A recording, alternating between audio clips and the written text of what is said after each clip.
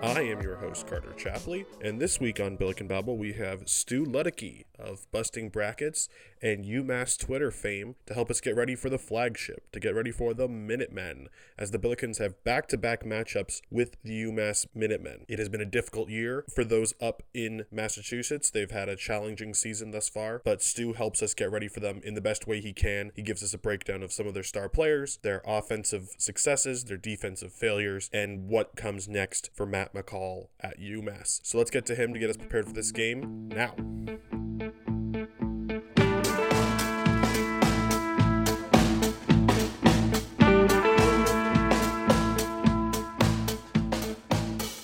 We now welcome on to Billiken Babble, Stu Luddecke. Stu, how are you today? I'm great. Thanks for having me on. Thank you for being here. Stu is going to help take care of the flagship for us, help us get prepared for UMass. But Stu, can you tell us where we can find you and how you cover the team?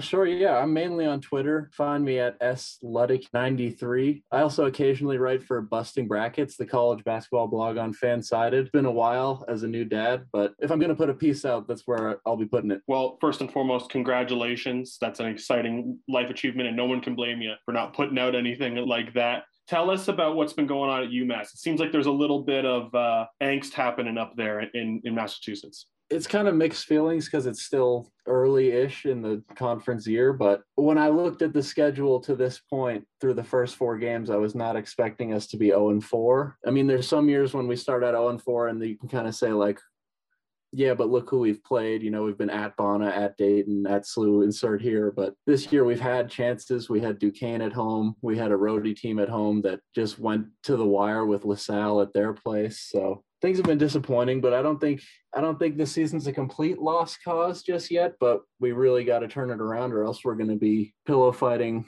for sure. Just a huge stretch coming up because it's getting to the point where if we don't get on the board soon, it's like, are we going to win more than 2 or 3 this year? So we got to get the ball rolling. It's been an anxious start to the season. The Minutemen are 7-9 total and 0-4 in the Atlantic 10 after 4 losses against Richmond, Duquesne, Davidson, and Rhode Island. And then they have the Billikens coming in for back-to-back games. It's been a bit of a transition year for UMass, a little frustration. Trey Mitchell leaving in the offseason. What have been the kind of highlights for this Minutemen team? It's kind of been a worse version of what we've been expecting as fans since the offseason. We knew we'd be able to score the ball, and we knew we'd have a powerful offense, especially behind the 3-point line. And we knew we probably couldn't play much defense. I think the goal going in was let's try to beat teams like 90 to 85 if we can. But the defense has been significantly worse than any of us expected. But as far as positives, we definitely can score. We just need to figure out like, okay, can we keep the other team under 80? That's how we're going to win games. So I'm sure that's been the focus now 0-4 in practice, saying, okay, it's time to actually give an iota of care on that end of the floor. The Minutemen are 36th in the nation in offense, 332nd in defense, 41% from 3. And I mean, you're absolutely right. One of the best offensive teams in the country. Who are some of the stars of that offense right now? It's funny, going into the year, it was kind of like, okay, we have a bunch of pretty good guys, but with Trey leaving, we don't really have any stars anymore. But Noah Fernandez, our point guard, has kind of emerged as that guy. Like on any given night, if somebody's going to score 25, it's Noah. He's separated himself as easily our best player. And as far as, okay, it's late in the game, who's going to get the ball? But other than that, it's kind of a mishmash of guys that can go off on any given night. Rich Kelly, a guard transfer from BC, has been pretty consistent. He's shooting 50% or better from 3 this year. Probably averaging around 10 or 12 if I had to guess. TJ Weeks, he'll either get 17 or he'll get 0, but when he's on the 17 side of things, he's a real threat. And then CJ Kelly is another great offensive player, but again, like so much of the team, not really an ounce of defense there. So we're still waiting for stars on the defensive side of the ball, but we got plenty of guys that can fill it up. Debaji Walker was a good defender. I won't say he's the reason we're 0-4 because it takes a lot more than that, but he kind of was our lockdown guy as far as who's going to guard the other team's best player on a given night.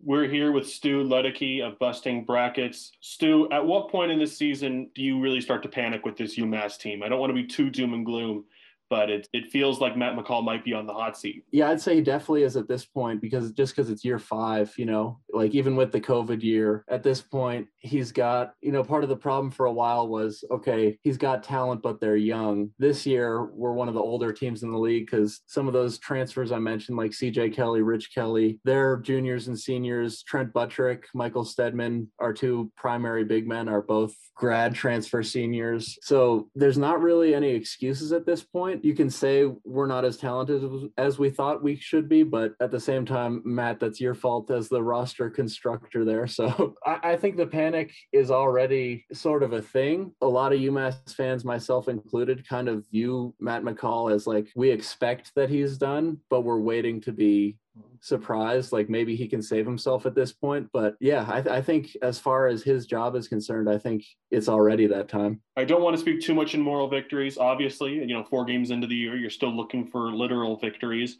But what would be a successful down the stretch expectation for this team? What would be a really positive end? At this point, avoid the Wednesday game in the A10 tournament, which is still, like always, the bottom of the A10 is still pretty bad as far as who are the very worst teams in the league. So, I think even if we're not top 6, I still think we can expect to be better than the LaSalles and GWs, maybe even the Duquesnes and Fordhams, depending on how their season plays out. But at this point, I think that has to be the class we're considered in, but I'm hopeful that we can be the best out of that group. Stu, if you had to give a prediction for how the next 2 games go against the Billikens, what do you think would happen? Just sitting here imagining. God, it's hard to separate myself from my UMass fanhood, because I'm always gonna not totally take away the possibility that we run the table in these 2 games. But we're not good enough at this point. We haven't shown enough on the road to win, to say we're going to win at Chaffetz as our first big road win. So automatically taking that out and saying that one's an L. But I do think that we finally get on the board at home. And I think that's going to be a tight one at the Mullins Center. But I think we go 1-1 over this stretch and come out of it 1-5 instead of a dismal and maybe unsalvageable 0-6, because at least 1-5, you say, okay, we're on the board. It sounds like through all of this, what I should be doing is betting the over in both games. Stu, can you tell us where we can find some of your work and let us know how we can support what you do? Mainly follow me on Twitter, because that's been my main thing lately, just interacting with as many A10 fans and, pundits, quote unquote, as possible. Busting Brackets. Watch out for me there, and give them a follow on Twitter as well, because they put out great work across the nation college basketball. Thanks so much for joining us today, Stu. Heck yeah, man. Good luck out there.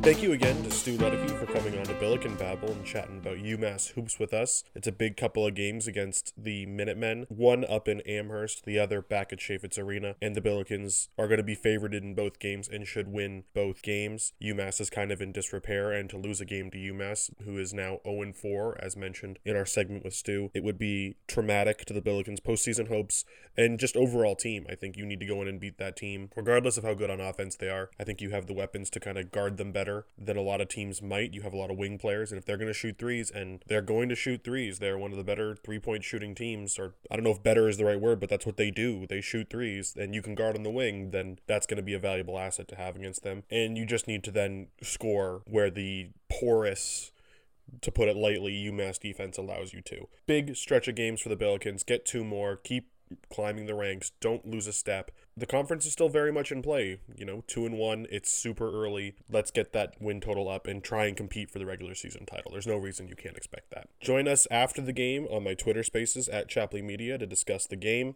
Come on, bit of a call-in radio show kind of vibe, chat, give me your thoughts about the Billikens, and I'll kind of talk back to you, get your input, and we can go from there.